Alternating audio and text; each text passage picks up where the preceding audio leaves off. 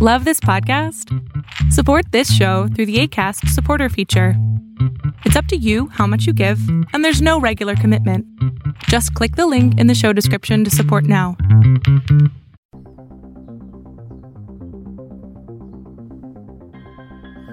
Are you interested in angels, demons, spirits, ghosts, and monsters? Are you curious about their origins, tales, and influence upon history and on the present day? If so, sit back, relax, and welcome to Southern Demonology, the podcast that explores all of this and more.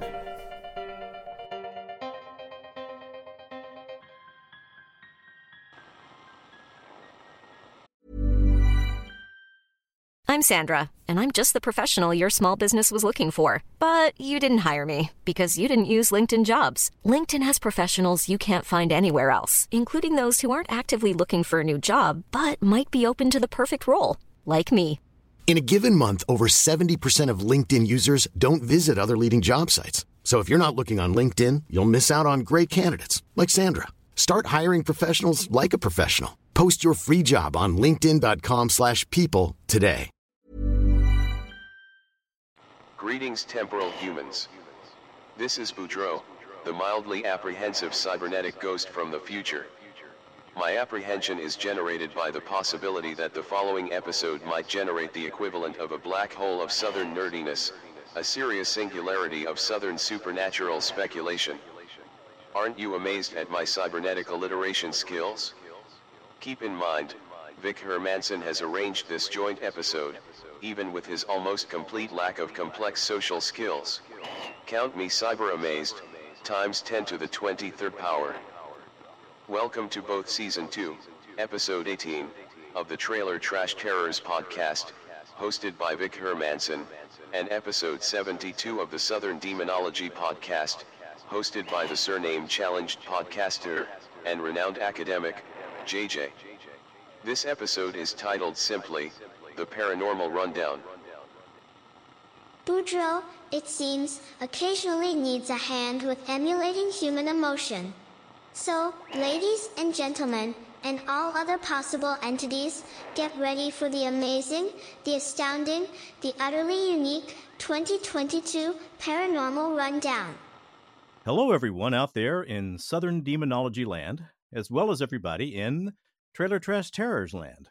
If you're from Southern Demonology and you've never heard me, my name is Vic Hermanson. I'm not a paranormal investigator. I'm not someone who has any real qualifications at all in the paranormal world, except having read more than you can imagine. JJ is a good friend of mine. We have decided to join forces this week and create a podcast that we can each use for our own podcast stream. We may adjust them a little bit, but most of the content will be the same. And I think you're going to enjoy it. We'll make it as entertaining as we can. I've already introduced myself. I'm Vic Hermanson. I'm maybe here with my pal Boudreaux. If you've never met Boudreaux, he's kind of funny. You know JJ. JJ is the founder of the Southern Demonology podcast. He is a scholar in Hebraic languages and quite a few other things. And we are joined by David Griffith, who is an actual paranormal investigator. So he's the only one among us who actually has direct experience in the paranormal world. But I don't think that matters, because tonight we are doing what we call the Paranormal Rundown. The Paranormal Rundown means that we have 110 topics, all relating some way to the world of the paranormal. We're just going to choose one at random, and we're going to talk about it. We may argue about it. Some of us may say, I don't know a darn thing about that, and I have nothing to say. But we're going to have some fun, and we hope that fun translates to an entertaining show. I apologize about the few little skips in my speech, but I think I'm just going to leave them alone because it's that kind of show. How was that? That was beautiful. I love it. You can use that and not feel embarrassed or anything? Oh, dear Lord, no. Holy crap, man. I'll take that in a heartbeat. Okay. I will introduce the topics. Let's just go ahead and do a topic. All right. So what I've got here, David and JJ, is a just a ran between function in Excel. And I just figured I'd hold the F9 key down for a few seconds and let go.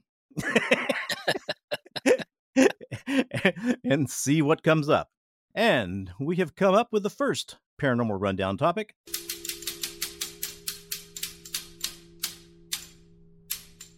Number 19, which is crop circles. So, who wants to start talking about crop circles? I will say that I have seen more than a few documentaries on them, but one of my favorite things is there was an episode of QI. Who has ever seen QI? Not I. I don't think I have. What is it? I just happened across it. It is a British, it's not a game show, it's more of a talk show, but it was originally hosted by Stephen Fry, and they would bring on 4 comedians, one of whom was a permanent fixture, and then they would ask them random trivia questions, and if they said the wrong answer, then a loud klaxon would go off. But they would talk about anything and everything from how many moons did the Earth have to all this other stuff. But anyway, there was one segment where they actually hired a professional crop circle creator to do the QI logo in random fields and then try to pass it off as the real thing. And it was a beautiful thing. But yeah, if you had to ask my personal opinion, I don't believe in them whatsoever. It's kind of the stupidest way for an alien civilization to try to communicate with us. However, as art forms, they are rather intriguing. David, have you had any experience with crop circles? I have not.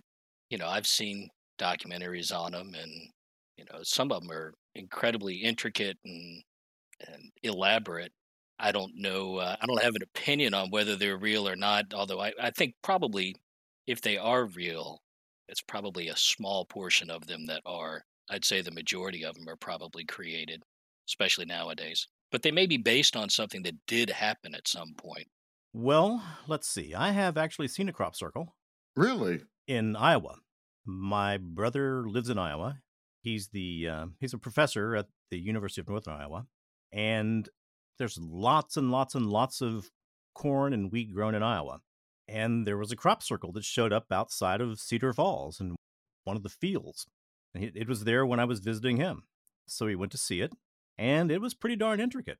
Got to walk around and see the actual bends in the stalks.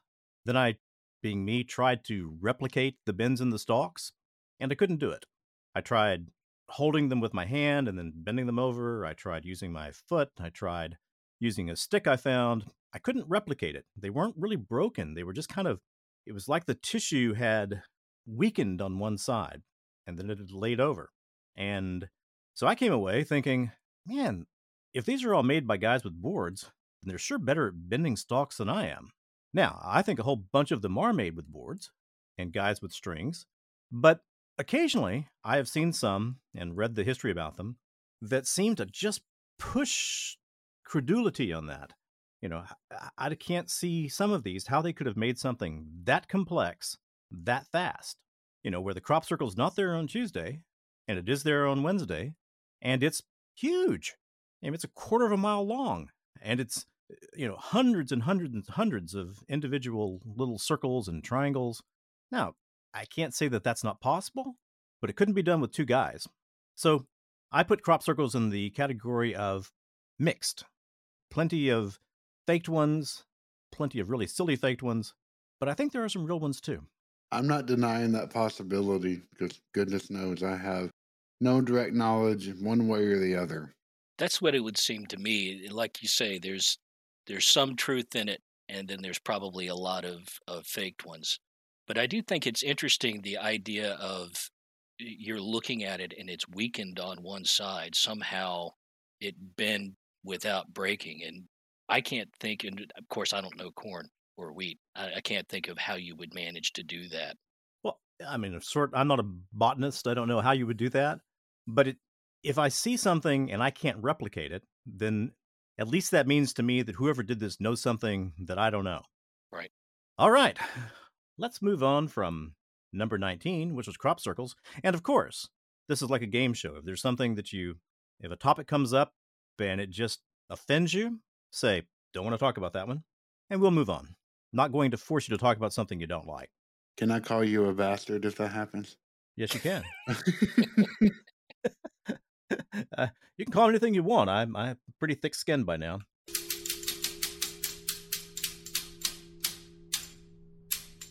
All right, our second topic is number 47.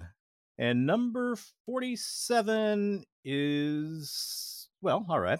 It's the hairy hands mystery. And I'm going to guess that at least one of you has never even heard of the hairy hands mystery. I've never heard of it. Is this the legend that would happen on the back road in some English shire? Right. The legend basically is that there would be people driving on this road, and that and a pair of hands would wrestle the car and cause it to crash, and that Correct. caused quite a few like fatalities. Correct. Right.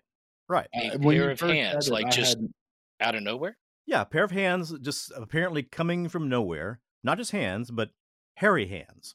Like, I don't know, Bigfoot hands or caveman hands or something. But yeah, that's the whole idea. People would report that suddenly their car was taken over by a pair of hairy hands. So, like, grab the steering wheel? Mm-hmm. Yeah. Huh. Mm-hmm.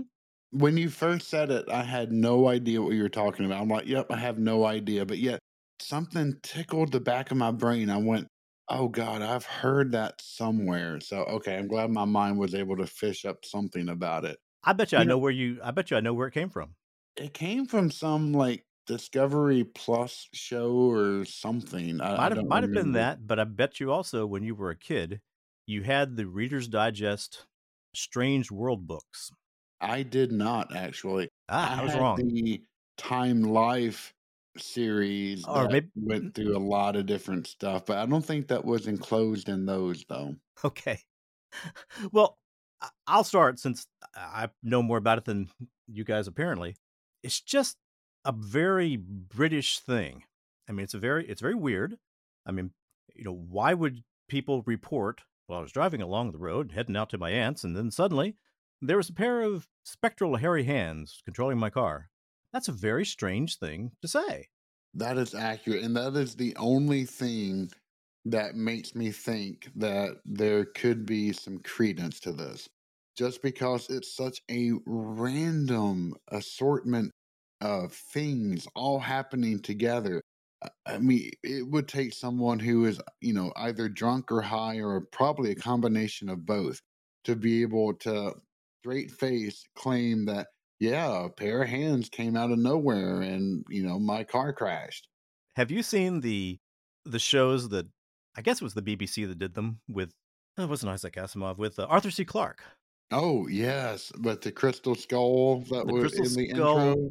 Yeah. Oh, I love those. I would watch those all the time as a kid when they would come on reruns. They're all on YouTube. I love those shows. And like a lot of things on YouTube, some of them are broken up into 15 different parts, but you can go back and find them. My favorite part of those shows was they would head out to the British countryside and they would find this farmer or this lady who was washing her clothes or something, and they would introduce her, today we're talking to Mr. Johnson Smythe of, it would be one of the strange British towns, like, something on something, Palmarth on Benedict. Oh, yeah. They have all these strange towns. And then he would get up and just give you an absolutely earnest statement. Yes, I was driving along, and suddenly there were hairy hands. So once again, it's one of those things that seemed to me like you would have to be a pretty creative author to even come up with that. Accurate. So, but none of us have any real knowledge there. So is there like a case where it was documented, like the first case of this or some origin story? I'm sure there is. I don't know it. Same here. What I'm going to do is I'm going to write down these questions. Where did the hairy hands start? And one of my absolute favorite ways of researching this stuff is newspapers.com, because you can go back and find newspaper articles to the 1700s.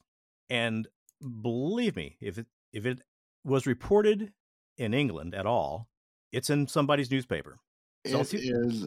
I will have to say this. Victor has opened my eyes to this site because he has sent me through email. He has posted this in our Discord server to which we all belong. And some of the most fascinating articles. They have been amazing to be able to read. And the fact that you have shared that just tickles my heart to death. Well, I'm glad. Being somebody in the mega nerd category, you're always a little hesitant. I don't know what that feels like. I'm certainly not a mega nerd. What are you talking about? Have you ever wondered what it would be like to not be a mega nerd? No, I always call myself an uber geek. I mean, An we uber have geek, different okay. terminology, but it's all the same. All right, it's all the same. Ford, Chevrolet, but the they're both cars. I I have two sons, both of whom are substantially smarter than I am, and they can be mega nerds. They do, however, have the ability to turn it off when they have to, when it's to their benefit to not be a mega nerd. They're both better at it than I am. I can do it, but I really, really have to be careful. They have an off switch. I wish I did. Actually, can I recount to you one of the most embarrassing of memories? Hey, this is the freeform rundown show. Let's hear that memory. Oh, dear Lord. So I don't even know why I'm volunteering this information. So I was a very awkward, I have always been awkward, very shy, but really wanting to make friends. And it was my very first week at Harvard. And we had kind of a mixer. And I was trying to get to know everyone that was in our dorm, which was Anderson dorm. And there was a very pretty young lady who was there we were all talking, we all got on to postmodern philosophy. And she said, "Oh, I don't really know too much about it, but I'd like to learn." And for some reason, that prompted me to think, you know what? If I wrote a few pages of notes about some overviews on it and then gave it to her, that might, that might like prompt her to want to become friends with me. Yeah, that didn't happen. She just had this like strangest look of, wow, you really are a weird boy. And I went, yep, yes, I am. And I went back and I never tried that little trick again. Oh God, I still think back to that and go, what a friggin' moron you happen to be. Can I give you a different perspective on that? Yeah, please do. All right, you're older now. You're an adult. You have children. You know more about the world, and you know those things that are important. Think about how utterly innocent that act was. Okay, and I'll use that word innocent because innocence to me is a very critically important thing. And our world just takes it and rips it apart every chance it gets. But here you were, a young man from the South, trying to figure out how to fit in, responding to something that somebody said, probably didn't even remember saying it, and you gave them an innocent, sincere response. And that's not the act of a moron. That thought does bring more comfort than I would like to admit. I still just take the look of shocked. I don't quite know what to do with this, but I'm just going to smile and nod and politely close my door as fast as I can. Right. Yeah. Well, that was your skill set at the time. That was what you were able to do. That is accurate. Well, I can remember many, many things I did like that. And the human brain, the human mind works such that I can think of a time in my past when I was livid, angry, but I can't feel that anger like I did then. I can think about times when I was incredibly happy, but I can't feel that happiness like I did then. But if I think about a time when I was tremendously embarrassed, I can feel that same embarrassment 40 years later. Oh, Lord, yes. Every last bit of it. Every last face turns red and everything. I know What is that exactly what about? you mean. Why does our that's kind of our brains torturing us? It is. I mean, I think that maybe that is a clue of how much of a social animal humanity truly is. But yeah, I can think back to a school field trip that we had back in 5th grade where we went to the Space Center in Huntsville, Alabama, and we were all sat down to have lunch. And this was a group of 30 kids, all from town of Van Lair. And I decided to go. I wanted to go take pictures of the Saturn V rocket. And so, without telling anybody, I just left, took pictures of it, had a good old time, came back. And of course, the teachers were furious with me because they thought I had been abducted and I was forced to go sit with these popular girls who I had, even though it was a small class, I still never had interactions with them, even though they lived like a mile up the road from me. And yeah, and I was just terribly embarrassed. And I think about that and I still feel the greatest amount of shame humanly possible. It is amazing. You can still feel that cold feeling between your shoulder blades. Yeah. You can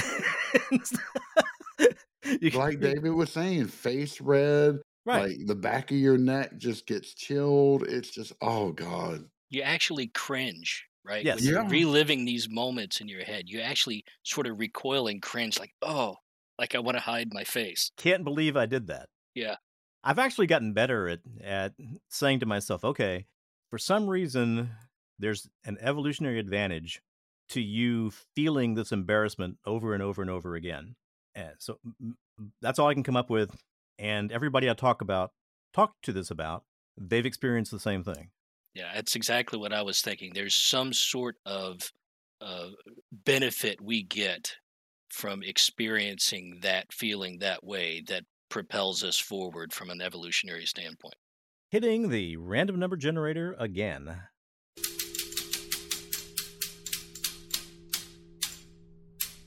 Number 72. And number 72 is the Orang Pendek. I have no idea. You're hitting all the great ones that I know nothing about. Good job. All right. Let's just add 1 to that. Okay, we have 72. I think it's a fair approach to say add 1 because 73 is Ouija boards. Oh, goodness. I do stuff. have a lot on this one. Okay, good. That's where the meat is. David, you are the real paranormal investigator amongst us. Why don't you take first stab? Well, I don't investigate with Ouija boards. And although I think I've used one in the past once or twice when I was younger, but I think it's interesting to think about how they work. You know, everybody talks about the demonology standpoint, the demonic influence or possessions that may come out of them. I don't know. I haven't dealt with somebody who's been possessed after using a Ouija board, but I have heard explanations about how that could happen and why they're more dangerous than other investigation tools. We use EVP recorders, we've used dowsing rods, card decks. We've all kinds of different things to do paranormal investigating. So what is it that makes the Ouija board inherently more dangerous than those? And the thing that I have heard and thought through is in order to move that planchette, you're putting your hand on it. Others are putting their hand on it. You're not asking that planchette to move on its own. The only way it's moving is through your movement. Now, you may say, well, I'm not asking it to control me, but I think that's sort of implied in how it works is it's whatever is moving it through your hands. So you're sort of giving permission to move your hands for you. And that is, if you think in terms of legal rights, which, some exorcists talk about that specifically and some priests, you're giving a higher degree of legal right to use your body, which could give a negative entity permission to do more than just, speaking to my recorder. Sorry about that. You're thinking of that as being a foot in the door. Yes. And also, I would add to that you are not necessarily dealing with an honorable presence. But you have no idea. I mean, even if you're doing EVP recordings or, probably the closest thing we use, which we do sometimes, is dowsing rods, where you're asking them to manipulate something that you're holding, but they're free floating dowsing rods. So you're not asking them to move your hand; you're asking them to move the rod. Mm-hmm. You have no idea what's doing it. I mean, it could be a spirit, it could be a demon. You just don't know, but Could be subtle electromagnetic influences of the earth. it absolutely could be. And with dowsing rods, it's real sketchy sometimes because they're so easy to manipulate subconsciously just by little hand movements. But that's not the case with a Ouija board. I mean, something's got to really move it. And yeah, I think you're opening a door. You're allowing them to get sort of a foothold, and you have no idea what's doing it. I agree with all that.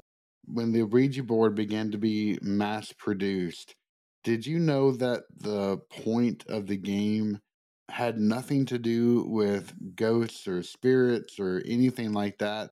It was rather marketed to speak to your inner self.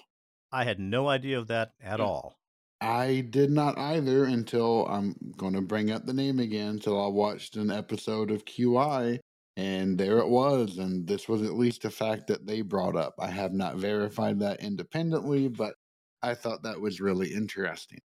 The main thing about I have played with a Ouija board once in my life. Nothing bad happened. It did freak me out, and I have never gone to that well again. However, I have heard a lot of hugely negative experiences that people have had.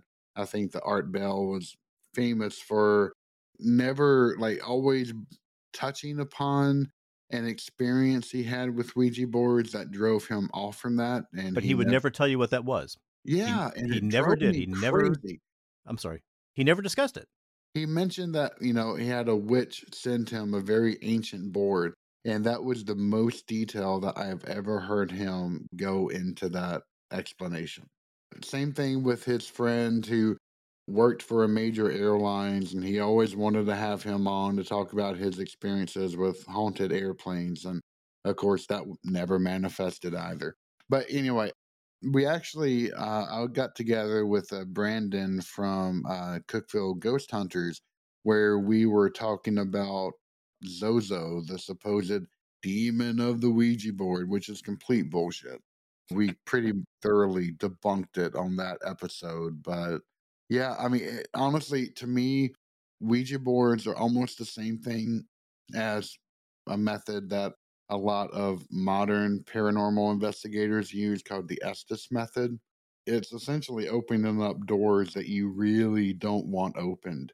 There is a Japanese version of a Ouija board, which is called Kakuri-san, where you, on an A4 paper, you write out the whole alphabet in hiragana with a hi and EA at the top, with a tori, a gate at the top, and you play it with a juen, a 10-in coin, which has a hole in the middle of it. And it's kind of like a homemade Ouija board, but you're inviting Kakuri-san to come in and talk to you. And even though it's a game that a lot of like middle schoolers and high schoolers will play, even in that game, if you do not correctly close it out and tell Kakuri-san goodbye and dismiss her, then you are inviting tons and tons of misfortune, if not death, upon your head. So, even in other cultures where Ouija type of concepts are in play, even there you find the same type of dangerous edge to it. For my own gratification, can you explain who Kikuri-san is? She is a spirit. I don't know. There are a couple of like named spirits in Japanese. You have Hanako-san or Hanako-chan, who's the spirit of the toilet. Who, if you invite her, then she will royally mess you up. You have Kuchisake Onna, the slit mouth woman, who will, is an ancient ghost who always wears a mask now, and then she will try to meet young men along the road at night and ask them if if she's pretty or not, And if you answer wrong, then she'll either kill you or hurt your mouth just like hers is. So Kukuri-san is very much like that. I know there's a history to it, but I don't remember it off the top of my head. Have there been any horror movies made about that Japanese version of the Ouija board? There have been more than a few short horror tales. You can find that in like Tokyo Tales of Terror, which is one of the best. It's essentially Japan's version of the Twilight Zone, but the creep factor turned up to 11. That was actually, I showed one of the episodes on one of our Wednesday movie nights, The Shadows Sitting by Their Feet. Mm-hmm. That came from that series. But yeah, there's a few episodes in which Kukuri-san is featured heavily in that. Well, I will tell my 2 experiences with Ouija boards. First was that for some reason I got one for Christmas one year when I was 9, 10, something like that, and did not take it seriously, did not have anything happen to me that seemed untoward, abnormal. It was just, at that time in my life, just a silly game that was made a little better than other games, but I tired of it within a week. So now, later on, I started hearing all kinds of, warnings about Ouija boards and what they can do to you. I've told you about my friend, and I'll use his last name because I have no idea where he is now. Gage, the one who was able to contact Father Martin. Mm-hmm. Well, he and I went to a pretty big Mensa party. Houston had a gifted children part of Mensa, and there was a local academician who ran that part of Mensa. And so we go to this party, and there are these 2 kids there that are playing with the Ouija board. I estimate that they were 10, no more than 11 or so, and they were just giggling, because they were getting results from this board. When we walked into the party, suddenly that changed, and the board, over and over, according to these kids, started saying, disgusting person, disgusting person, disgusting person. And at this point, they're getting a little concerned. And so they say, who? And the board says something along the lines of tall, fat, loud, tall, fat, loud, tall, fat, loud, which perfectly described Gage. He's still the most intelligent person I've ever met, and absolutely, once he got going on a topic, would not shut up. So this spirit, I don't remember there being any name to the spirit, was apparently unhappy that Gage had come to the party. And so they took the time to start interrogating the spirit, trying to get information. And the most bizarre things came out of this session, saying that I was a spirit that once existed on Earth, but now I exist somewhere around Jupiter. Very, very strange things for them to say. And then finally, Gage says, remember, these are 10 or 11-year-old kids. Gage says, okay, here's a question for you. This big Southern accent. Tell me what the universe is. No time at all. Planchette starts moving around, and the answer it gives from a 10 or 11-year-old kid, 2 little, seems like it was a boy and a girl, was the universe is love and indifference. And at that point, I'm thinking, okay, 10, 11-year-old kid telling me that the universe is love and indifference. I'm getting, Nietzsche-level philosophy from 10-year-olds. Time to shut this down. So I said, hey, Gage, don't you think we should probably shut this down? And the kids, of course, were not wanting to stop this at all. They were wanting to continue. I said, look, they're not our kids. Let's tell their parents and let's get out of here, which is what we did. I didn't know anything about the goodbye. I didn't know anything about, the various rules of the Ouija board. But when I've got a board manned by a 10-year-old telling me that the universe is love and indifference, that gets my attention. Yeah, I can't say to blame you on that one. Holy crap. Yep. That's how I ended up feeling. And I haven't touched one since then. There was a time when George Norrie was going to do a Ouija board session on his show, and he got thousands and thousands of letters and faxes and emails and phone calls begging him not to do the show. And at the end, he finally said he wasn't going to. Who is this now? George Norrie. He was the Oh gosh, the quack. idiot who took over for George Bell, or not George, Art Yeah. Bell, and he really was nowhere near. Look, Art Bell was a genius. Yes, he was. I mean, there was just something about him that over the years he had developed this ability to get the very best possible information he could out of anyone, and you can tell in his voice that he's fully aware he's talking to someone who's just straight up lying, or is a total crackpot. But he played it straight always. I don't remember him ever saying something like, "You know what?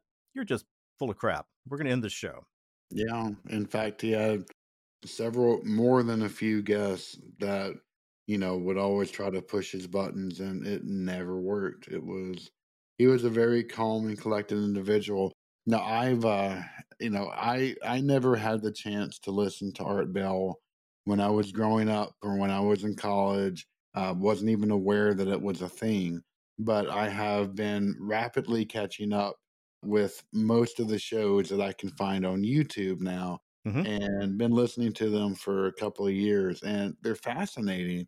Mm-hmm. But then I was like, wow, let's take a listen to the modern incarnation of Coast to Coast. Ooh. And I have walked away either enraged or just embarrassed. There was this one individual who went on and was claiming that the war of the Nephilim was still ongoing, and oh, by the way, I'm also an engineer and I'm about to do a hollow earth experiment. I was so angry. I'm like, nope, I will never listen to this crap again. It was awful. Right. You didn't want to waste your time with utter silliness. Exactly. Well, I'm going to put myself in the category of I find Ouija boards. I mean, I guess there's nothing fundamentally evil about the cardboard and the plastic and the little glass window, but I think it's the sort of thing that entities that have negative intention toward mankind can use to bring those negative intentions about. And I don't touch them. I wouldn't allow one to be in my house. And I'd sure be disappointed if my sons allowed one to be in their houses. Completely agree. In fact, I had both Josh B93 and his Father Birdsong, as guests on our podcast, and they both went and got permission to investigate a family member's house in which they had brought in a young girl who their daughter, this family's daughter, was friends with, to stay with them. And they found a Ouija board, and a whole bunch of like weird stuff was happening. You can listen to those episodes if you want to hear more.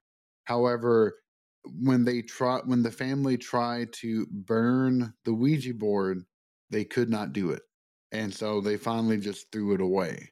Father Martin always talked about the middle plateau and opening doors that you don't know the rules around, that you don't know how to close. It does not seem to me like a really good idea. Well, I know that there are many, many parents now who wouldn't even take the spiritual aspect of it into account. Correct. It would just be, oh, Johnny wants a Ouija board. Yeah, sure. They've got them at Walmart. Well, and I don't think that parents that bought it for their kids 50 years ago took spiritual aspect of it into account either. I don't think they thought of it as that kind of thing. Yeah, they just thought of it as a silly game that kids could play. Yeah, I mean, that's really a post-exorcist perspective on it, I think, that it became this super dangerous tool. True. At the same time, I don't think you can dispute that there have been people that have had problems from them, and I wouldn't have one. I think it is a risky proposition to play around with. Well, I think we're all agreed on the fact that we're not going to be doing any Ouija board sessions Accurate. on either Southern Demonology or Trailer Trash Terrors or anywhere that David is. Definitely. All right. Not. I'm going to have a question before we go further. Yes. JJ, you mentioned the Estes method being as risky or something along those lines as a Ouija board.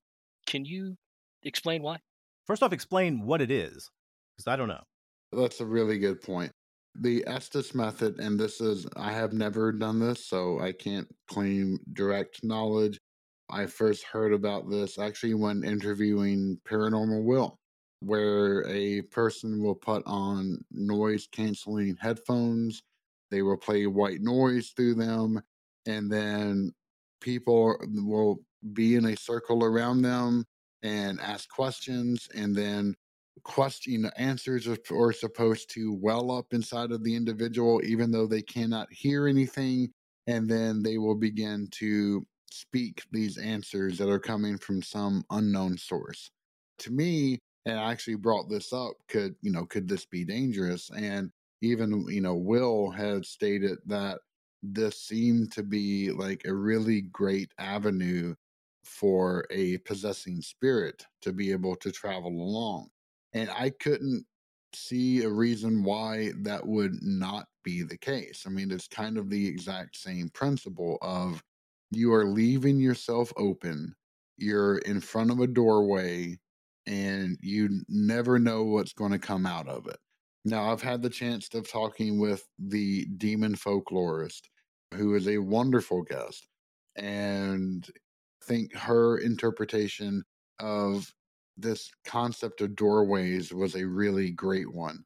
It's not that there's a demon just always waiting out there somewhere, waiting to get you. It's more the fact of probability that the more doors that you open, the more doors that you allow to remain open, the greater the chance of something that you do not want crossing that threshold is. Okay, so I think I get the why. The Estes method, as I have used and have seen used before, was not using a white noise generator. It's using a ghost box, which is a frequency sweep radio device, right? It's picking up radio signals. And the intention there is to isolate the person listening to the responses in the ghost box from the person asking or people asking the questions. So Yeah, the see, that's person different. giving the response does not have any idea what the questions are. Therefore, they cannot interpret the responses through the radio frequency sweep within that context. And I've not viewed that as a dangerous activity, right? No, It's I no different wouldn't. than listening to it through a speaker. What you're doing is trying to protect the integrity of the answers by not letting the person know what the questions are. Yeah, and I would say that is a much safer way of going about it because you're not, re- you don't have a person who is just sitting there exposed. Rather, you're letting that conduit of answers be a spirit box. And I would say that is a much safer way of going about it. I like that method a heck of a lot better than the other ways that I've heard that to be practiced. Yeah, I think that makes sense. Well, sometimes I feel like a coward, and sometimes I feel wise. But I'm very, very protective of my mind. I don't drink anything. I haven't had any alcohol except communion wine since I was 19 years old. I won't use any kind of illicit drugs. I won't take any medications without having a doctor tell me very clearly why I need to be taking that medication. But after seeing the 10-year-old boy tell me that the universe is made of love and indifference, I don't want to open my mind up at all for anything to get in there to compete with me. I can understand that, and I actually completely agree. I have never, I mean, besides nicotine and caffeine, have never done any drugs to alter my state of mind. When I was in college, I drank a few times, and when I did, and I got drunk or very drunk, which are only a handful, I would always like think, okay, another hour and I'll be back to normal. Mm. And I always thought of myself that I'm truly a citizen of Hobbes' Leviathan. That would be always be the last thought in my head for some strange reason. And I've had a few drinks since then, but never to the point of even being close to inebriated. And yeah, I mean, to this point, I mean, to this day, if I have a beer a year, it's usually only in a social situation. So, I want to go back to Hobbes. Were you thinking you were existing in a state of nature? no, I thought that I was being completely selfish because, Oh, okay. the people that, in order to escape a state of nature, they created a living, breathing monster that would never allow them back to that, nasty, brutish, and short Hmm. experience. And so to me, I mean, Hobbes viewed that as a good thing. I have never taken that same viewpoint. I've always viewed, it's either you're damned if you do or you're damned if you don't. And to me, to be, to create such a living anathema that controlled your lives completely was not just an act of desperation, but it was an act of pure selfishness. Mm, And for some reason, I equated me being in that state to being one of just absolute selfishness. So, that's fairly insightful.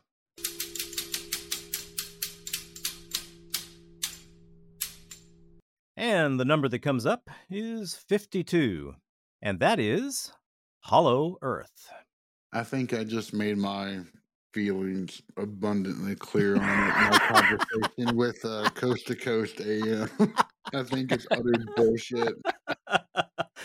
Yes, I'm going to go with utter BS too. David, I don't know, maybe we should dig some holes. are you a dissenting voice or?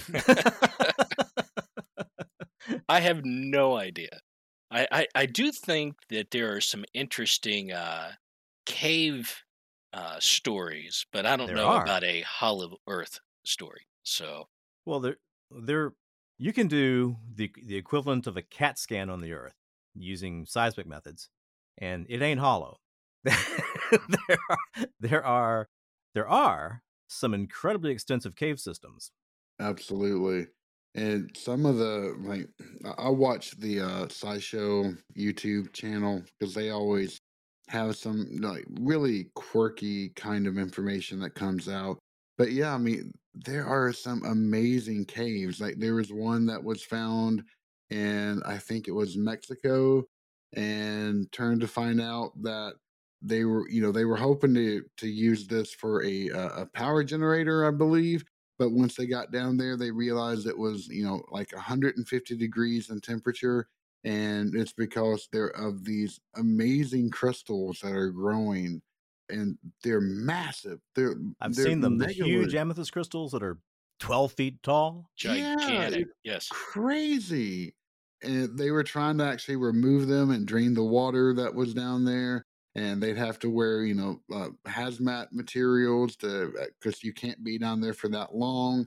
And they had to be completely sealed because it would actually like draw the moisture out of your lungs and you would suffocate while in the air. It was just crazy stuff until they realized, nope, we can't do any of this. And they just shut the whole thing down. It just gets to be a place that grows beautiful crystals. Exactly. Now, have Well, you guys seen the series called Hellier? That Oh, sounds really familiar, but yeah. no. So it's on Amazon. Greg and Dana Newkirk and a handful of other guys. Actually, one of the guys who I believe created the Estes method from the Stanley Hotel. But they have it's a great. First of all, it's a fantastic series. There's two seasons of it. It's really well done. It's well filmed, and it's sort of like a perfect for paranormal researchers and stuff we really get into. But caves come up in that a lot, and they talk about the cave systems in Kentucky and how extensive and massive they are, and all the stories around the things coming in and out of these caves. It's very, very interesting. what did they say comes in and out of the caves? Well, the premise of the show is that they've got this. He had a paranormal investigation team when he was younger, and years after they stopped doing it, he gets this email from a guy that wants him to come investigate these goblins that come out of this cave and in this guy's backyard. And there's a whole lot to the story and some interesting things, but stuff that involves these caves are possibly extraterrestrial, Wow. possibly aliens. They talk about a Kentucky Goblin case that was back in, I can't remember, the 50s or something, That's the that was really McMinnville Goblin similar. case. What's that? McMinnville. Yeah, that sounds right. Mm-hmm. So, very some similarities between what that case and what they were talking about, but yeah, there's all this all this activity that is supposed to be in these caves, and it's an interesting show. It's definitely worth a watch. It's one of the shows, more paranormal shows that I've enjoyed most over the past 5-6 years was watching that. I'd like to use that as a jumping off point for a conceptual set of thoughts that I have, if you guys don't mind. Go for it. Sure. Okay. It has to do with the way that academia and the mainstream media deals with average citizens. So, you've got the McMinnville case where these people who have lived in rural Kentucky for a long time, they've been their entire lives. They've been hunters, they've been fishers, they know the animals, they've been fishermen. They know that area. They know the fauna that's there. And they're not idiots. They're people who are fully capable of carrying on a very complex conversation, and they know the world.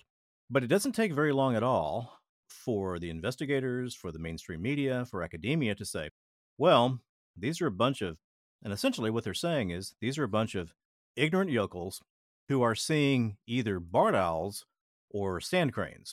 And they went nuts when they saw these barred owls and sand cranes and behaved in a way that they've never behaved any other time in their life. And thus, they totally dismiss what these very intelligent people have to say. Now, they're going to say, well, how can you say they're intelligent? Because I've talked to them. So I've told you, I was in Mensa in Houston. This means nothing, but I, qualify for 999, kind of push Sigma 4. And what I found over time was, yeah, these guys are brilliant when it comes to standardized tests. But when it comes to understanding life, man, a lot of these guys are total doofuses. And then I would go out west of Houston. And I made some friends with a number of the rice farmers out there, yokels. And I found that they were extremely good at understanding the complexities of life, of how people live, of how people interact. And they weren't stupid at all. So it really irritates me when I see people insult this family in Kentucky, this McMinnville family, because I can guarantee you they're not yokels, and they're not the kind of people who are easily lured into a state of hysteria. I completely agree. It's actually kind of the same thing when you are dealing with either paranormal topics or you are dealing with anything possibly extraterrestrial. And then you throw academia into the mix. There is such a stigma against anything that is not a mainstream concept that you will not find any serious, investigation or experiments being done against them, and because people are afraid of losing their tenure. I'm Sandra, and I'm just the professional your small business was looking for. But you didn't hire me because you didn't use LinkedIn Jobs. LinkedIn has professionals you can't find anywhere else, including those who aren't actively looking for a new job, but might be open to the perfect role, like me. In a given month, over 70% of LinkedIn users don't visit other leading job sites. So if you're not looking on LinkedIn, you'll miss out on great candidates like Sandra. Start hiring professionals like a professional. Post your free job on linkedin.com/people today. Cool fact, a crocodile can't stick out its tongue. Also, you can get health insurance for a month or just under a year in some states. United Healthcare short-term insurance plans, underwritten by Golden Rule Insurance Company, offer flexible, budget-friendly coverage for you. Learn more at uh1.com. Here, they're afraid of losing their reputation in the academic world, which is a very real thing, and I can understand that. But the fact that we are just as biased and prejudiced, even though we live in a quote unquote scientific world, where we won't even entertain the idea that other things might be out there. It's just kind of patently ridiculous. Well, I mean, probably the thing that I spend more time thinking about than anything else is epistemology. How do I know what I know? How did I get that to that point? What are the skills that allow me to gain that knowledge and integrate it with other pieces of knowledge to come up with new concepts? And I found a long time ago that it doesn't really make a lot of sense to limit my data set. Have you ever read Sight and Zeit, Being in Time, Heidegger's magnum opus? No, I've never been I'll have to admit that I never took the time to sit down and read Heidegger. It is an effort. I mean, he essentially created an entire set of lingo in order to examine being, and it is a pain in the ass to get through. Well, I remember I was in governor school, and one of the teachers there told us that yes, this is the most complex book that you will ever read. And I'm like, okay, challenge accepted. I got to look at this bad boy. Went and checked it out, and like, yep, no idea what in the world's going on here. I actually had an older professor in college teach a course in Heideggerian linguistics just to get a handle around it. But once you've got that terminology down, I mean, even though he was a Nazi, and I hate that. I mean, it's such a shame that the last great master philosopher of our age held such repugnant concepts. But every single bloody page of that book holds such a wealth of information. It is staggering. Like, and you can literally spend 2 hours on like 2 pages and just try to digest the information that comes out of that. Yeah, I have yet to read all of it, but I've gotten through a substantial bit in my life, and yeah, it is a truly amazing thing. Same thing for Karl Barth, if you want to switch to the theology side of the house with his church dogmatics. But Well, anyway, I there was a digress. period of time in my Sorry. life when I felt it a challenge to go through those sort of books. I can remember wading through Wittgenstein, spending several months and being happy that I had done that. So, yeah, that's probably something I need to do. I love Wittgenstein, by the way. Yep, I had no particular problem getting into that mode of thinking. Yeah, his concept of language games Mm-hmm. is oh god, I fell in love. I hate to admit it, but I really do love postmodern philosophy. I'm not saying I agree with it all, but yeah, I mean, if you apply postmodern concepts, then you could really see how the universe is truly indifferent to everything. And then you mix in the fact how, quantum physics it's very different than classical physics, because classical to physics, it is deterministic, and quantum physics is entirely probabilistic. Mm-hmm. I mean, you take those two things and you try to wrap your head around it, and you're like, Okay, now we've lost half our audience. Yeah, sorry. So it's time for F9 again. Unless you guys are getting tired, because I'm having a blast. No, I'm keep good. going. Okay. Although David's probably going to be like, what the frick? Okay. I'm just trying to think of authors that I've read. Let's see, Stephen King, Tom Clancy. Those were really tough. The big long books. Robert Jordan. But I've never been a Jordan fan. JJ, that was exactly what I was going to say. I've just never been able to get into Robert Jordan. you either And love it or you don't. I hate the guy who picked it up. What, Stevenson? Brandon Sanderson. Anderson, thank you. I cannot stand him. I don't know. I thought why. Sanderson did a fair job of finishing the series. I did not enjoy Sanderson's writing on his own. I tried to read one of his books. I forget which one, but I didn't enjoy it as much. But Robert Jordan put so much detail into his stories that it turned some people off. It's like, well, I could have written that book that was 1,000 pages long in probably about 400 pages. but I enjoy the detail because it just helps flush out the universe in your mind. You like diving down into that complex world. Absolutely. And, I read all, was 15 books, and I've read them multiple times. And I really enjoy the story, the characters, the concept of how magic works in that universe, and even the way it ends. It's very good, but not everybody likes all the detail that's in those books. Well, all right. Let me ask you about two other series of books.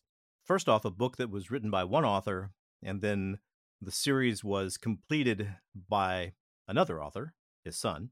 That's the Dune series. Mm-hmm. Okay, so the last Dune book by Herbert was what? Chapter House Dune? Yeah, I think maybe. Yeah, it doesn't really matter. But that was what, book number 6 or 7? Yeah, I think I may have started Chapter House, and that may have been the point to where it didn't have the excitement of the first 3 or so books. The first 3 books just drew me in, and then after that, it just kind of I got lost in the story. It didn't grab me as much. Well, my favorite part of Dune was God Emperor of Dune. Mm-hmm. And most people who are big Dune fans really hate the books done by his son, Brian Herbert, and I don't. I like them. I think he did a pretty good job. Now there's some silliness in there, but man, I can't think of any big sweeping fantasy sci-fi novel that doesn't have some silliness. Sure. JJ, have you ever read a Dune man? No, I am not. I'm never. I did like the soundtrack that came out from the sci-fi series in which they had done. That soundtrack is amazing, but in terms of the books, I've never bothered to read them. I've been always much more of an epic fantasy kind of person. Okay. All right. So then what about the Atlas Shrugged with Magic and Dragons, which is Terry Goodkind? I've read the first probably 4 books of that series. Mm-hmm. And they were good. I forget why I stopped reading those. I may have been waiting for the next one to come out, and it took too long. I don't know. Well, I can tell you one thing about Goodkind. He was like this. I think there would be a book that was just amazing. You could tell that his heart and soul and his mind and was in there. And then the next book would be, well, I had a book due August 7th. There was a contract. I had to get that paycheck. There was a contract I had to fulfill. And I found that extremely frustrating. Yeah, I read the Shannara series way back in the day. Uh-huh. They were fine. I detest anything Ayn Rand. I mean, the fact that her stolen philosophy is just absolute bullshit to begin with. But yeah, no, I was always more of a Piers Anthony person. Okay. Yeah. I've read everything, especially Xanth. I think that's where my love of puns came from. Everything he wrote was just, well, it was either like sexually deviant or it was amazing. And there was never like a middle ground for him. What about Heinlein? I read one of his books, which was the cat who goes through whatever the yeah. That was like the worst of his books. Yes, you didn't choose a good one. No, I like the idea of grokking, which grokking is a wonderful idea. Yep. But everything else was just sheer idiocy. I'm like, nope, don't like this at all. Well, I started Heinlein with, I guess what probably most people do, Stranger in a Strange Land. And then he was really good there for a few years. Had some really strange sexual ideas, but I could put up with that. But when he wrote The Number of the Beast, I remember so the concept is that the number of the beast is 666. Well, in his world, that means 6 to the 6th power to the 6th power, which is some incredibly massive number. And that's the number of accessible parallel universes. And of course, he had a machine that would let you jump between these universes, and all kinds of adventures could ensue. But man, he got weird. He was talking about, well, he spends a lot of that time talking about incest and how that's a good idea because you can concentrate genetic talent. So, oh dear Lord. I ended up throwing the book across the room. Well, there has been actually a video that has been popping up on TikTok all over the place of some random politician idiot saying that, oh, yeah, there's nothing morally wrong with incest. And I'm like, nope, don't want to hear that whatsoever. Nope. That's I'm sorry, I'm just gonna make a moral judgment. Incest is wrong. Accurate. And I come from a state in which marrying your first cousin is still perfectly legal and acceptable. And I'm Still like, legal at 14. yeah, I'm like, nope, don't want that. My favorite author of all time, still to this day, is L.E. Modesett Jr. All right. Give me more. I don't know this author. It's a good author. The Magic of Recluse is probably his most famous series, but he's written everything from high fantasy to very in-depth science fiction. But the thing I love about all of his books, and he kind of suffers the same problem that other writers do, where it's essentially the same character in every single book, no matter how different they are. But Okay, yeah. Mm-hmm. oh my God, he goes into such minute details on the political philosophies, the realities of how nature is. It's just the intricacies and how people have to be able to read between the lines and to be able to grasp all of this hidden knowledge that comes up. It it's kind of amazing, and I love every single book about those. I gobble those up every single time. Well, okay. Once again, that's a new author I need to put on my list. Okay, I'm going to head toward the F9 again, guys. Go for it. And I want to let the audience know that will be the last excursion deep into Nerdland. We'll stick to the topics more. So you think? So we think. I guess I could be thwarted in that design. It's good to have goals. Good to have goals. Okay, F9 time.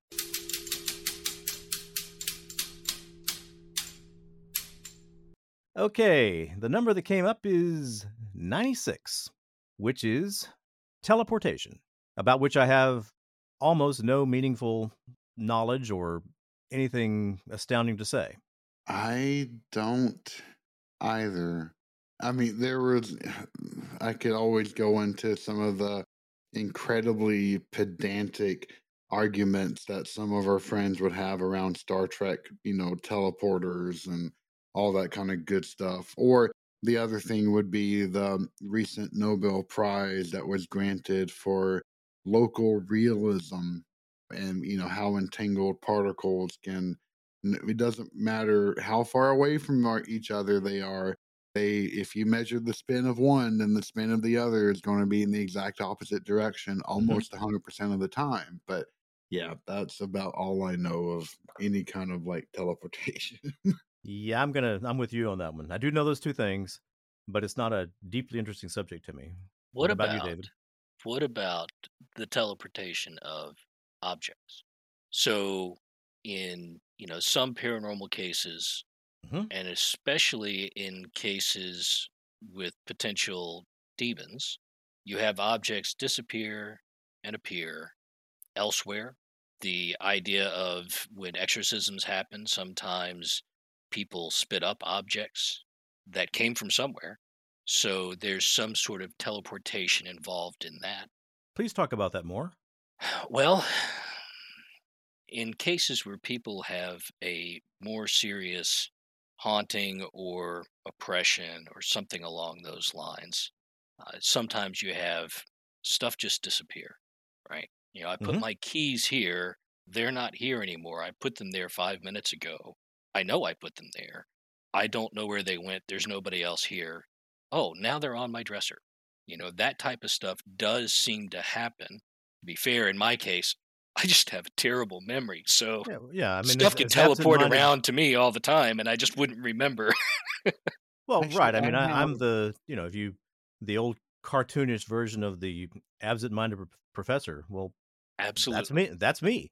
Absolutely. I have the most fascinating case in point of that. So my dad was hugely into black magic.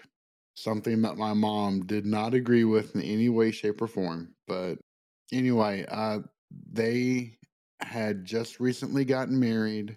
They came in and they put the marriage certificate on top of what she's always described as a book of spells that he had. Overnight, that certificate was gone. It was never found again.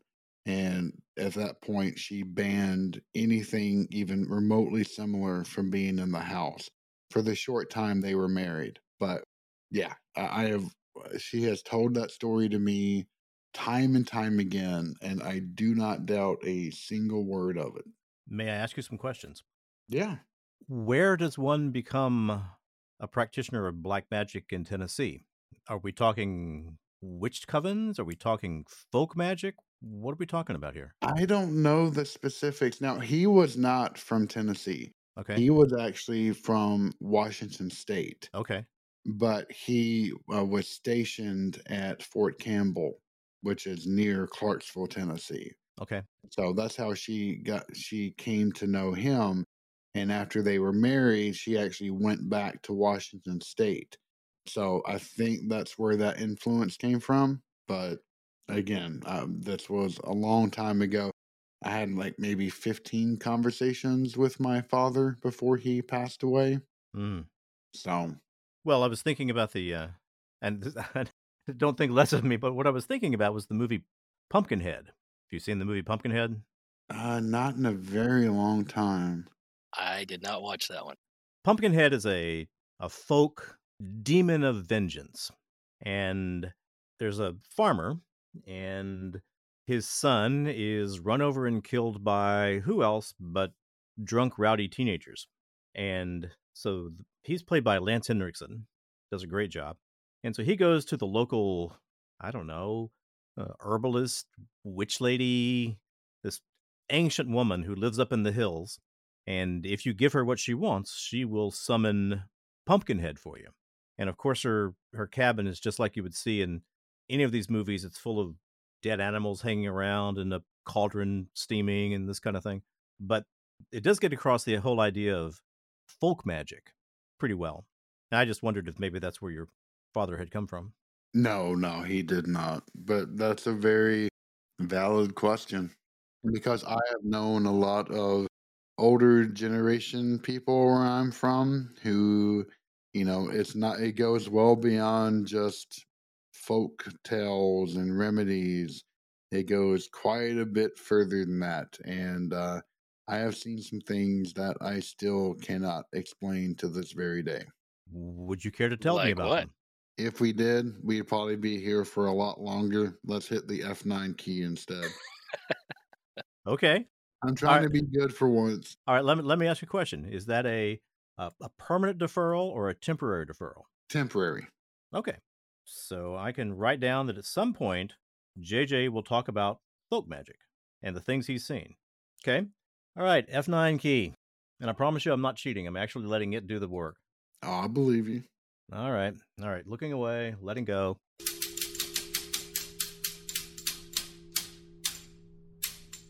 $28. Dragons.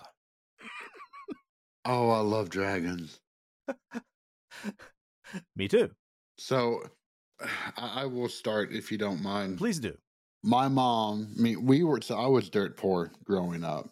I still remember going to certain places and grabbing huge blocks of cheese, which later in life I'd realize was, government handout cheese. Mm-hmm. So, we didn't live a fancy life, but my mom worked her ever living ass off to provide because it was her and my grandmother and myself. I love the stories of how your mother and your grandmother raised you and how hard they worked. It's still kind of amazing to this very day, honestly.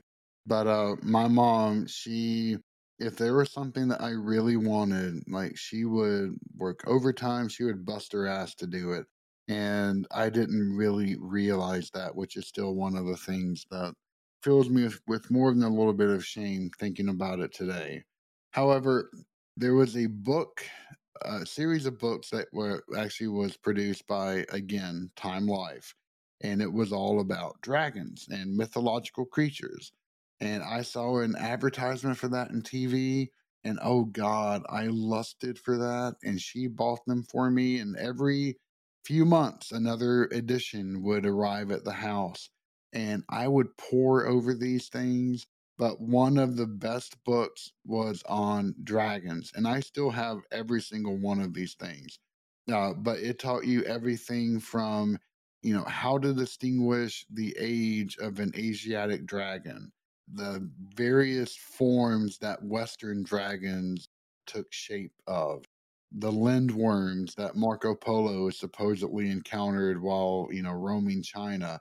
They were just filled with such amazing details that, I mean, I think that's what truly got me into epic fantasy. That and Piers Anthony Xanth books, reading them when I was younger. So, do I think they really existed? No. Do I think that they ever existed? No. But the sheer majesty and the amount of lore that exists upon them today is truly staggering, and is just one of the most, even if they never did, just the fact that we have breathed such life into these imaginary constructs is something I will always be grateful for.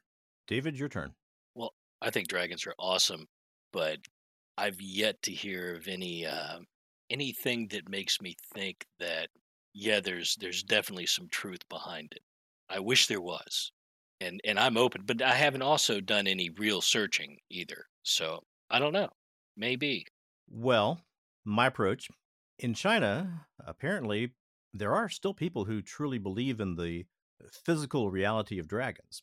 And there are certainly a lot of people who believe in sort of the spiritual reality of dragons. And I have seen photos of found dragon skeletons that have been put back together. And so there will be this, I don't know, 80-foot long thing that looks kind of like a large snake with legs, which I think is probably put together from lots of different animals, lots of different fossil finds, but also really interesting. And man, did they ever make great movies. That is accurate. I mean, so a couple of my favorite movies are Dragon Slayer, Yeah. which is now an old movie. Yes. But really well done. Yep. I don't know. I think that movie stands up even in the effects area. But man, in the story area, it's just fantastic. And when you start to realize how accurate they got that. I mean, what they're talking about is England when it was still dominated by the Romans. And man, they got that right. And just a great dragon. And then Reign of Fire, where they find they're digging down below London for a new subway or something. They wake up this dragon, and that dragon re-enters the world. And apparently all dragons are constantly pregnant. And pretty soon the world is completely overrun with dragons. And then they have this great, great scene in a castle where there are all these orphans who have been orphaned by dragons. And the two people who are running the castle, one of them is Christian Bale. They're doing the "No, Luke, I'm your father" play. They pan to these kids, and they're just 100% mesmerized by this play. So, anyway, dragons make great movies. I have never seen Reign of Fire. It's a good movie. I will have It to was good. check that out. I have to go back and watch Dragon Slayer now. I haven't seen that in years and years. I haven't seen it in at least 20 years. But I know I watched it multiple times. Oh when I yeah, was younger. same here. Well, on my Amazon movie list, I've got, they're just side by side. So I go back. It's there for me now. They're 3:00 in the morning, can't sleep sort of things, where I want to watch something that's constantly fun. Completely understand that feeling. Yep. Okay, back to F9. Guess I should put my glasses back on so I can see what comes up. You have to come up with a really cool sound that it makes while it's searching for the numbers. Oh, I've already got it. Okay, cool.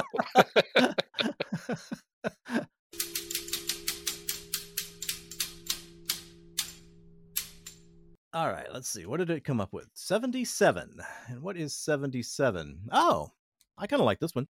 People from Nowhere, a la Casper Hauser and The Man from Tared, and various other times in history when someone has shown up and nobody really has any idea where they came from.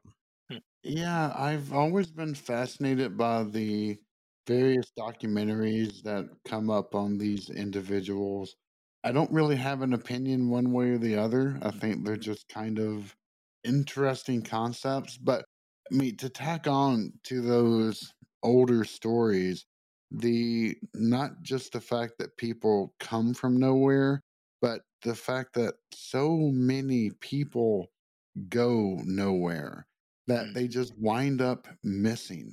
And the sheer amount of them. Have y'all ever seen the series of I think it's two movies called Missing 911 or 411? 411. I haven't watched it, but I've heard of it. This is the It's David Paulides stuff? Yeah, it's really good. I haven't read the books, but I did. I first ran across him listening to his Art Bell conversation. Mm-hmm. It really compelling stuff. And of course, he would never say one way or the other if what he's talking about involves anything, related to cryptids or the paranormal or what it may be. He allows the audience to come up to their own conclusions. But some of the stuff in which he goes over is just absolutely compelling. Well, that is fascinating. And if you spend as much time hiking and in the woods, I mean, my sons and I have hiked literally thousands of miles. And we have been in places that are so remote that if you were to go off the trail 20 feet, you very well might not find your way back. And I lived in constant fear of, somebody just stepping off the trail to urinate and not telling us. And then suddenly we're minus a person. Never happened, but it sure was something that I was afraid of. I could imagine. I would mean, especially if I had my own flesh and blood with me, I would be petrified of that. Mm-hmm. Mm-hmm. Do you remember I don't know if it was an Outer Limits or it was one of those spooky shows from the late 50s, early 60s, Mm-hmm. where the opening of the show is talking about how many people disappear every year. And then it switches to these kids growing mushrooms in their basement. And apparently it's all part of some sort of alien plot to use the mushrooms to take over the minds of the kids and to abduct the parents. That's not ringing any bells. Okay. David, any bells with that at all? No, but I like the story. Keep going. Well, first off, I've got to find out which one it was. But I remember just how creepy it was. And the father has the son. He's trying to get him to do things. Like, can't you play baseball or football? No, Dad, I want to grow these mushrooms in the basement. And so he does. And the father begrudgingly puts up with this. And then I can remember at the end of the movie, the father comes down into the basement and this really creepy looking kid, with this bizarre haunted smile is saying, "Oh, you're hungry, aren't you? You'd like some of these mushrooms, wouldn't you, Dad? You're hungry, aren't you?"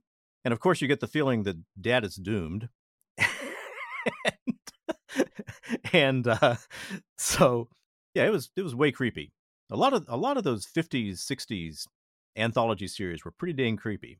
Definitely. Actually, I was just looking it up. There is a Ray Bradbury Maybe that's what it story was. Yeah. and it was in the 89. Boys raise giant mushrooms in your cellar. Well, I think there was something before 89. Oh, I'm sure it is. I've never even heard of this one, so I'll only have to go look these up. So, since we've discussed Ray Bradbury, and I've just decided that I don't care if this thing it's kind of a fractal podcast. That's one way of putting it. Yeah, It's like a drunkard's walk. You really don't know where it's going to go next. it's going somewhere. It's going somewhere.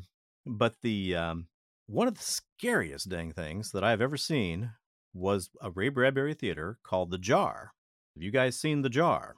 No. Don't think so. Okay.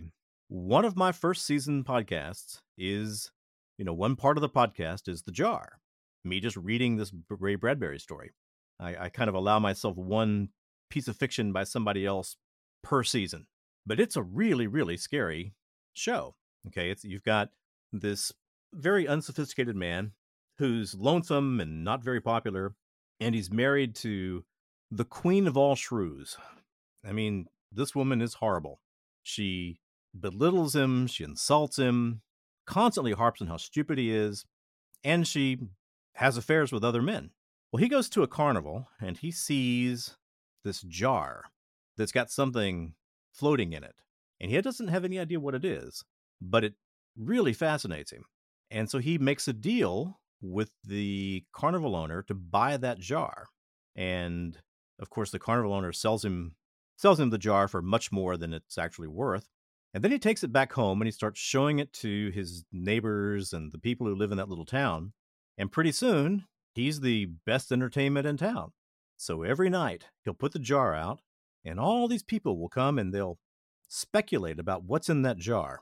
And there are things like, oh, it's a part of the early part of creation. Yeah, that's something that God himself touched. And then there's a lady saying, oh, my baby disappeared into the swamp when he was 6. I think that's what's left of him. And so the wife, Thede, who loves to torture this man, becomes jealous of the fact that now he's popular in the town. So she goes with the guy she's having an affair with to the carnival, and he talks to the carnival owner and finds out that, of course, the jar is just full of string and wire and paper mache and Excelsior and different things they've put in there, and takes away his joy of being able to show the jar. And Thede is always, they have this little game they play where if he wants to have marital relations, he will say something like, here, kitty, kitty, kitty, kitty, kitty. Apparently he does at least get marital relations occasionally, but he does this, and then the next day, the jar is somewhat different because it contains Thede's head. That'll learn her. In the TV show, they care. They notice that, oh, that's Thede. She's in the jar. But in the original story, it's just like, well, of course. Anything that ancient and that powerful and that touched by God, it can change as it wants. Yeah, so it looks like Thede. We're still going to come every night and talk about what's in the jar. Nice. And it's just that Ray Bradbury creepy feel. And he was the very best at that. All right, so that's another assignment. You need to either watch the jar, read the story, or listen to that podcast. I will definitely I will watch the show and I will listen to the podcast. What did this start out as? People from nowhere. People from nowhere. And that was a long, meandering path to a head in a jar. Well, can you think? I mean, I can think of a couple of people from nowhere. There's Caspar Hauser, who apparently was somebody, part of European royalty who had been hidden away in a castle for a long time, barely knew how to read, and once he came back on the scene, somebody showed up and killed him. And that's historically known. And then the one that they tried out all the time is the man from Taured. Yep. Yeah, you're a Japanese guy. That's probably a story that gets passed around over there. Not really. It could be. I'll always have just heard about that from random documentaries for some strange reason. Well, it's not a very good story. It's a man who shows up at, I don't remember which airport he comes to, but anyway, he comes to one of the big airports in Japan and shows his passport. And of course, he's from this country called Taured. And they say, Taured? There's not a Taured. And so they make him show where Taured is on a map. He shows them a place that would be in the real world equivalent to Andorra. And then they put him up in a hotel so they can figure out this enigma, and he's gone the next day. And that's the end of the story. Yep. And I guess those are the only 2 instances of that I know. Well, there's another, I don't remember what people call this. I think it's something silver, but there was a man who showed up at a beach and he had he was dressed in a suit, and he had taken his socks and shoes off, and he died while sitting on the beach, and no one knows where he came from. He had no identification on him. This became like a huge story for some bloody reason or another. Have you ever, does that ring any bells? Just very vaguely. But that's the only other case that I can think of along those grounds. Well, there are people who exist in the world clearly, and it's unclear where they came from or how they became wealthy or educated or powerful. I mean, Saint Germain kind of fits into that category wasn't that a situation where suddenly he was present in European courts and everybody was in love with him and he was amazing, but nobody could really figure out exactly where he came from? True. Yeah, I have no idea. It seems like it's too easy for people to change their lives, travel. I mean, it's not as easy now, but years ago, I can imagine it would be pretty easy to go somewhere and create a new life for yourself and seem like you came from nowhere. Well, I think Gurdjieff kind of did the same thing, although he didn't claim to be immortal. So, okay, well, we got some good side conversation on that one. The conversation itself wasn't that great. We are at 1 hour and 50 minutes and 20 seconds. I would suggest that we do one more. We find one that everybody really likes, so we can just ignore the rules. If we don't like it, we just go to the next one. Fair enough? That sounds like a plan to me. Sure. Okay, hitting F9.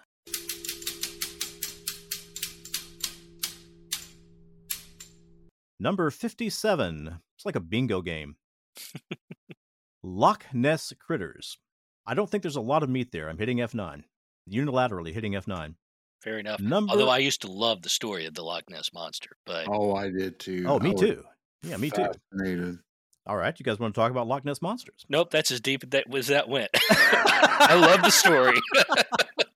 Yep. Although I would say I still remember the one episode of Greatest American Hero where the Loch Ness Monster ended the series or something like that. I still can picture that in my head, and I haven't seen that show since I was a little kid. I never saw the show, but he finds a Loch Ness Monster? He's interacting? Well, they think that there's nothing there, and he flies away, and then you see this thing erupt from the loch. Oh, okay. And yeah, that's how it kind of ended, if my memory serves right. But again, this is probably going on 38 years. So I do remember one Art Bell episode where he had a guy on there who had a tooth, or what looked like a tooth, and he claimed that the Loch Ness Monster was a huge eel, an eel that never sexually matured, which is apparently in the eel world what makes you stop growing. And so it just kept growing and growing and growing and growing and getting bigger and bigger. He had this tooth that was about, 3-4 inches long, sharp and pointed, looked pretty formidable, but it turned out later to be the antler of a muntjac deer, which I thought... That's a new one on me. Okay.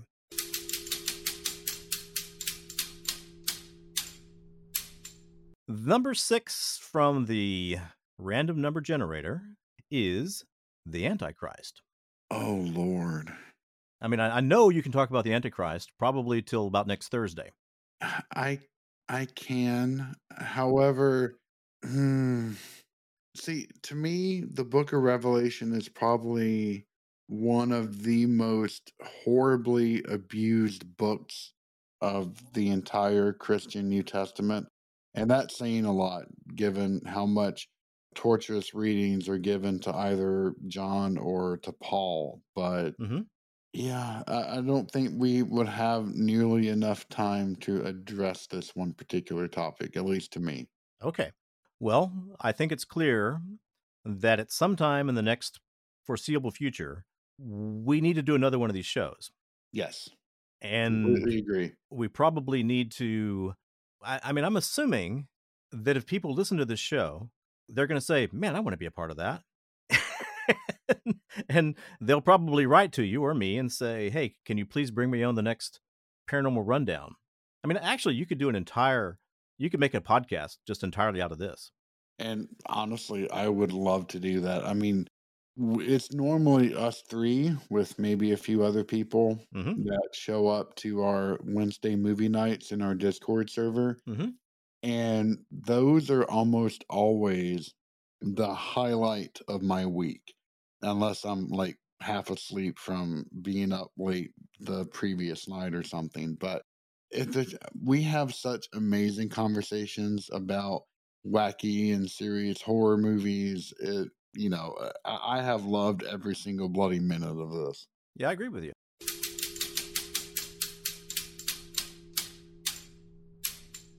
Okay. Well, we have a good topic here, I think. It's topic number 83, and I'm just going to use one part of it instead of the entire topic, and that is satanic panic.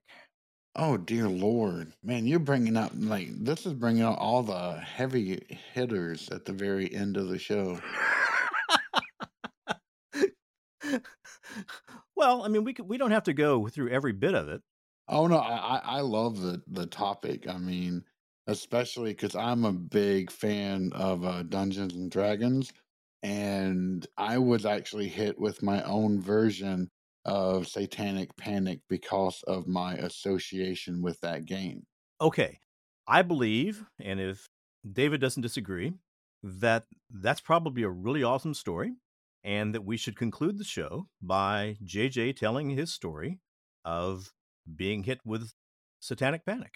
That Sounds works You good to cool me. with that? No, that's fine. I had my own being forbidden to do Dungeons and Dragons at the same time for that same reason. So no big long story there, but I'd like to hear it.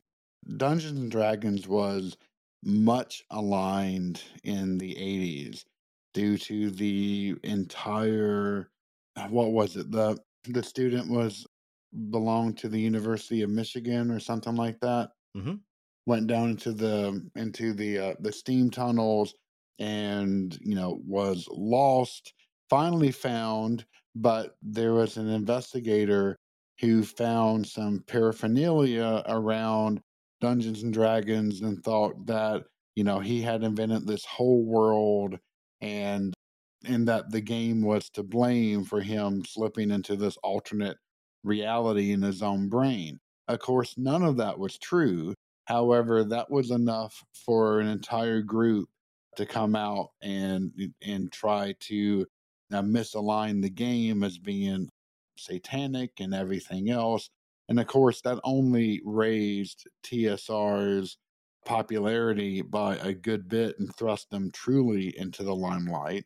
But regardless, I began playing Dungeons and Dragons when I was in middle school, and it wasn't well ran. We were using, the very first edition to do things, weird house rules. I mean, it was just kind of crazy, but yet it was such a wealth of monsters and undead and ghosts, and I absolutely loved every single thing about it.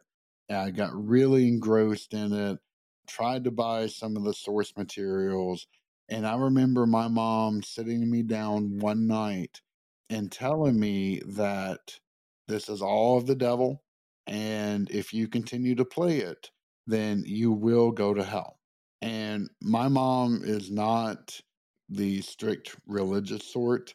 And the fact that this came completely out of nowhere, it shocked me to my core. Like, this is a woman who told me you can pick whatever religion you want. I don't care. Just make sure that you're living by it and that you agree with it. But yet to have this hard line come out. And I think some of it came from my dad's previous associations with black magic or whatever you may want to call it. But I think a fair bit of it also came out from this entire seepage of satanic panic from the 80s that welled up. And I was an unfortunate bystander that was caught in the crossfire of it. Did it stop me? No. I suddenly felt like an enhanced fear of it, but I refused to let that kill my passion. And although in recent years I have not been able to play well, because of the pandemic. And even before then, when I was living in another part of Northern Virginia, I began playing again. There was two different gaming stores around me, and I went and I picked up a male stalker of all things, and had to stop because of his relentless communications, which is still just really bloody bizarre to me. Yeah, I want to get back into it. In fact, I've tried to start a group in the Discord server. I really want to run a custom campaign that I've been developing off and on, set in one of the stranger domains of Ravenloft. But yeah, I always view that period as a really kind of strange anachronism of my childhood. Well, my brother played Dungeons and Dragons a lot. I never did. But I can see that the feeling that it would give you, that incredibly rich world of more monsters than you can imagine and being able to make them interact and so I suppose if you were somebody with a great imagination, you could be a really good dungeon master. And I did hear recently that there's some lawyer who has bought the old McMartin preschool, which was where a lot of this stuff seemed to be centered in terms of the press really going nuts. And he's trying to renew all that stuff, saying things like, these kids really were put on a plane and flown into a mountain with a secret door. Just things that to me, and I think probably to most people, seem completely ridiculous. Amen. But anyway, well, JJ, what have you thought about this evening? I have always enjoyed branching conversations, and this was the best of both worlds, where we had a little bit of structure, we had the ability to go off on random tangents as they came up, and overall, it was just three good friends. We may not have ever met face to face, but by God, we get together every week and we have a blast when we do. And this was just a fantastic playground in order to talk, hang out, and have a good time. I loved every single thing about it. I did as well. And a great list of topics, did a great job with that. Just, what a wide range of things to talk about.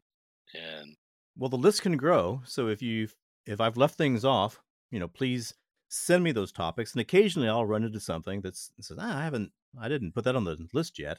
But now I enjoyed this. Look, I'm sitting here just smiling, feeling warm, feeling happy, feeling like, you don't have to be lonesome all the time if you're a mega nerd or an ultra geek or whatever you want to say. And I think there are probably more of us out there than we realize. Amen. So, as a closing to the show, if you are listening to Southern Demonology, I suggest that you navigate to JJ's Discord server, become a member, meet some of the people there. It's one of the nicest groups of people I've ever run into. In fact, it's about the only place that I've been on the internet in the last, 5 years, where existing this long, it hasn't deteriorated into crazy people who hate each other. Because that is what... Go ahead. I am a no drama kind of person. I like everything to be staid and calm and friendly. The few times in which drama has erupted, it was quickly squashed and it just stays the same, which is what I like. I think the Discord server is a great place. I think it's a real representation of JJ's personality and his mind. He made a podcast about one of the most implausible subjects. And people are finding that just because of his passion and his knowledge and the people that he brings on, it's extremely entertaining. I hope also that if you are... Okay. I would also say that if you are listening to JJ's show, please take a few minutes and come and listen to Trailer Trash Terrors. It's a totally different kind of show, but it also, I think, is pretty entertaining, pretty weird, and touches on some unusual topics. And I will actually add on to that. I had the pleasure of interviewing Victor back March of this year, something like that. Something like that. And it was not only one of the best interviews that I have ever been able to do, but Victor is actually the person who, after hearing his audio quality, really like made me kick up my own game. Because then I was using a little snowball microphone, had been for the past 4 something years. And yeah, actually like upgraded all of my audio equipment. Not that I still sound, anywhere near as good as what he does, but he was my inspiration for that. And after listening to his podcast, I mean, you get to see creativity unchained. I'm much more dry, I'm much more academic, but Victor is just a wealth of creativity, and I cannot recommend his podcast enough. Well, that's really nice of you to say, JJ. And Well, it all comes from the heart, my friend. and David, thank you so much for being a part of this. I think we'll sign off, and I would say let's try to do this again at least, within the next 2 months, because we've only covered about 10 topics, and this will easily grow to 150 just from what we talked about tonight. So, from Trailer Trash Terror's headquarters and from Southern Demonology headquarters, I'd like to say thank you for listening and good night to everyone. And Victor, thank you for hosting this and putting this together. It was a fantastic idea. You're welcome, JJ. I really enjoyed it as well. Thanks so much. You're welcome, David. Okay, there's the silent. So I guess we're going to say that's a wrap.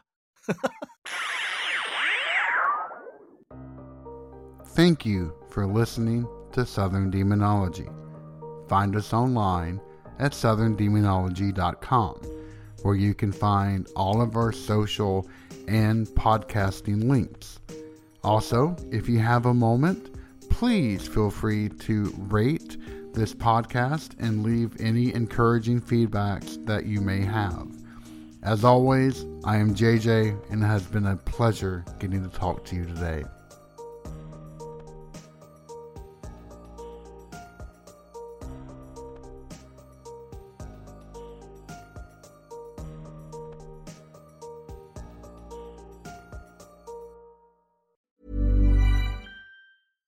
Hi, I'm Daniel, founder of Pretty Litter. Cats and cat owners deserve better than any old-fashioned litter. That's why I teamed up with scientists and veterinarians to create Pretty Litter.